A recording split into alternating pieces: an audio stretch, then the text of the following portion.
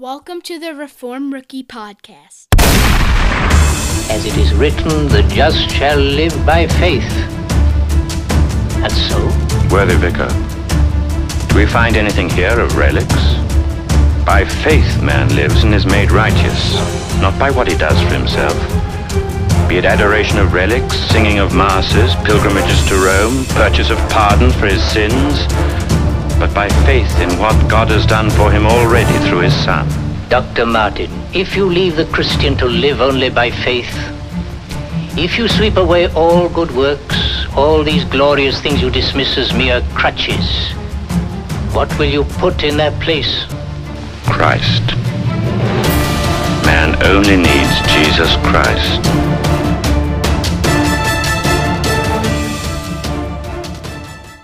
Sanctus, Sanctus, Sanctus Dominus Deus Sabaoth, plenis uccelli et terra, gloria tua. Amazing grace, my chains are gone, I've been set free.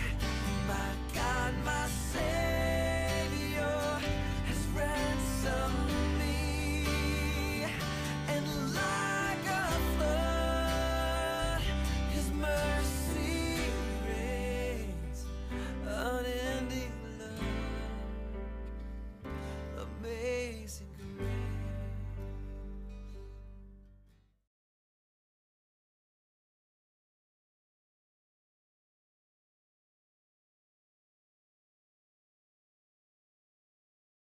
Welcome back to the Reform Rookie series on Roman Catholic claims and contradictions.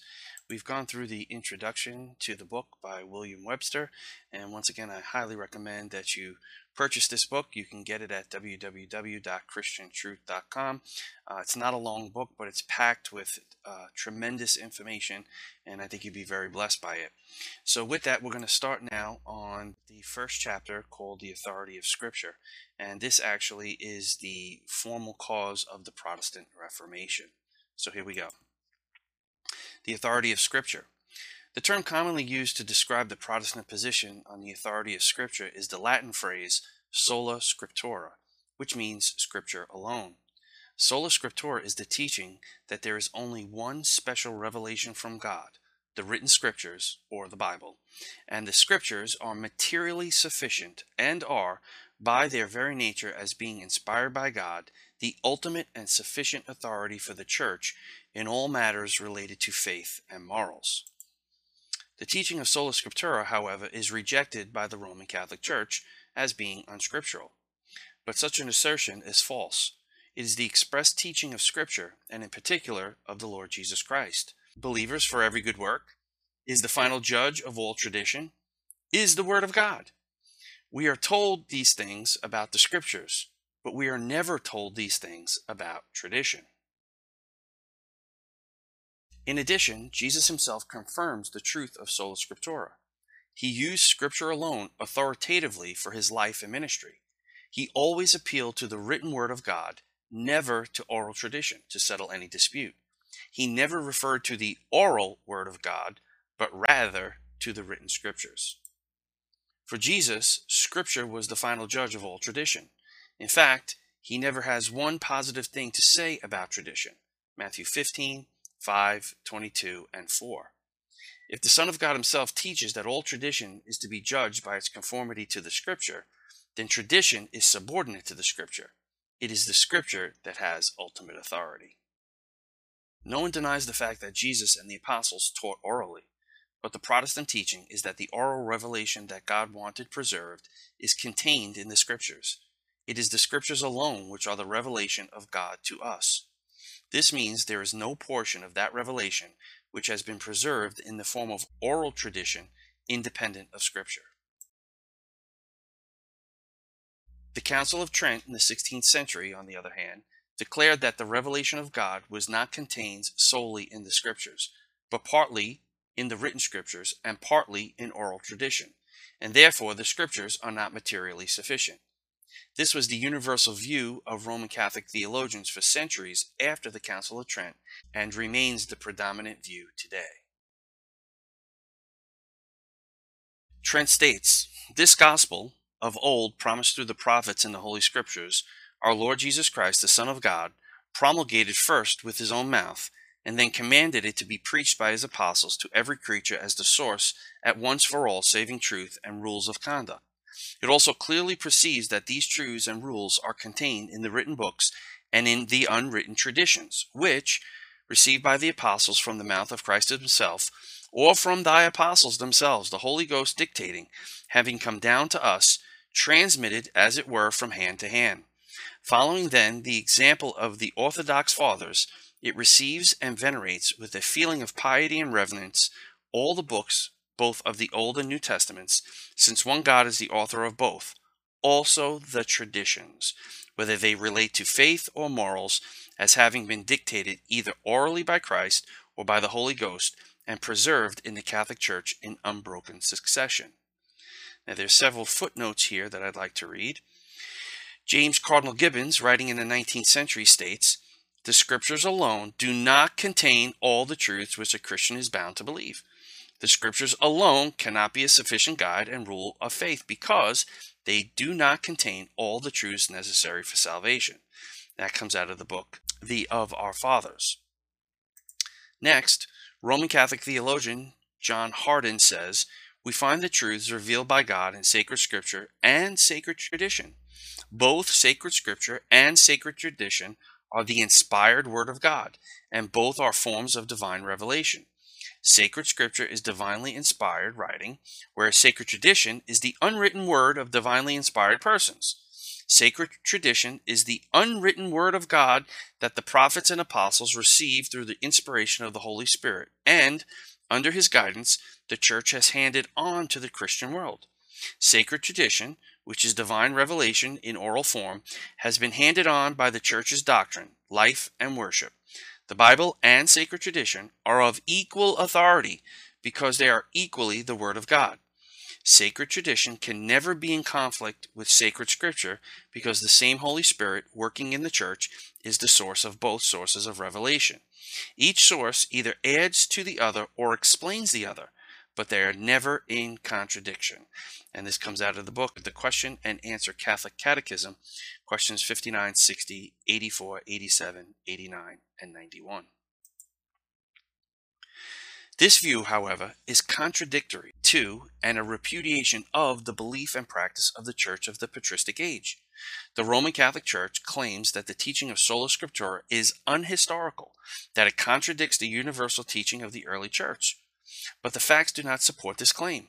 Sola scriptura was the universal teaching of the Church Fathers, and for the Church as a whole up through the latter part of the Middle Ages, in that it believed that all doctrine must be proven from Scripture, and if such proof could not be produced, the doctrine was to be rejected. Listen to Cyril, Bishop of Jerusalem, who is the author of the Catechetical Lectures, an extensive series of lectures given to catechumens expounding the principal doctrines of the faith.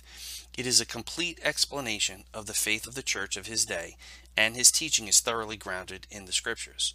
It is significant that Cyril of Jerusalem, who is communicating the entirety of the faith to the catechumens, did not make a single appeal in the entirety of the lectures to any oral apostolic tradition that is independent of Scripture to support his teachings.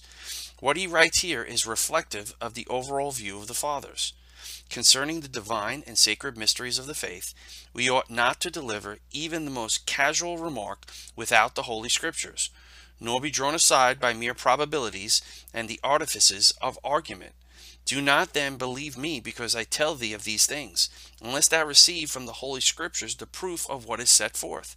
For this salvation, which is our faith, is not by ingenious reasonings, but by proof from the Holy Scriptures. The treatise on the soul and the resurrection by Gregory of Nyssa says, "We are not entitled to such license. I mean that of affirming what we please. We make the Holy Scriptures the rule and measure of every tenet or dogma. We necessarily fix our eyes upon that and approve that alone which may be made to harmonize with the intention of those writings."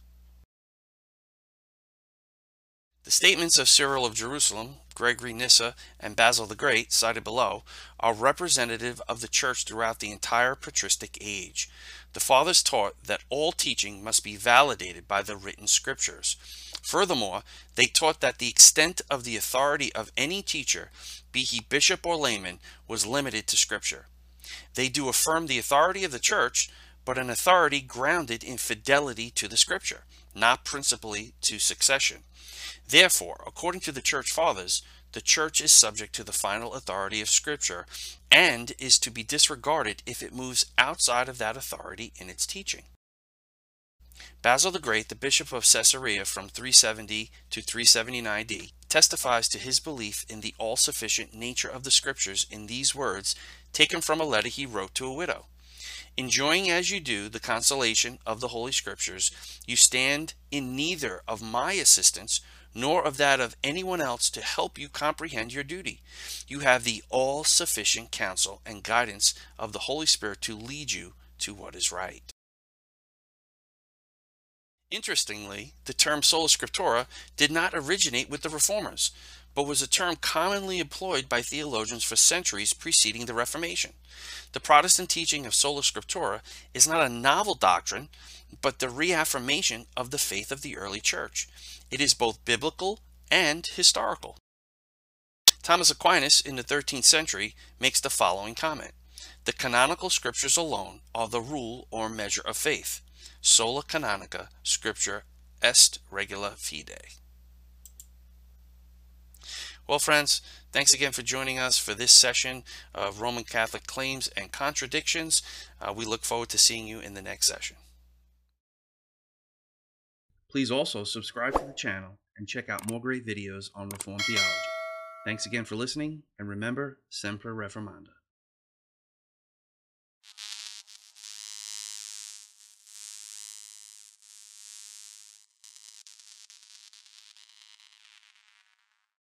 You have been listening to the Reformed Rookie Podcast, where we aim to teach Reformed theology to beginners or rookies.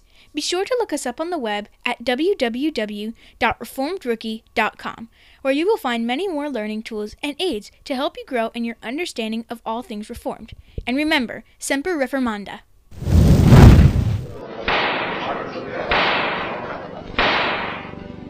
Dr. Luther, are you prepared to retract these writings?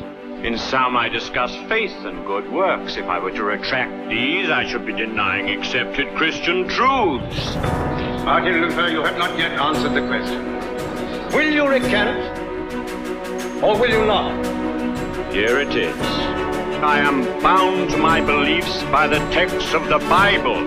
My conscience is captive to the Word of God. I cannot and I will not recant. Here I stand. I can do no other. God help me. Amen.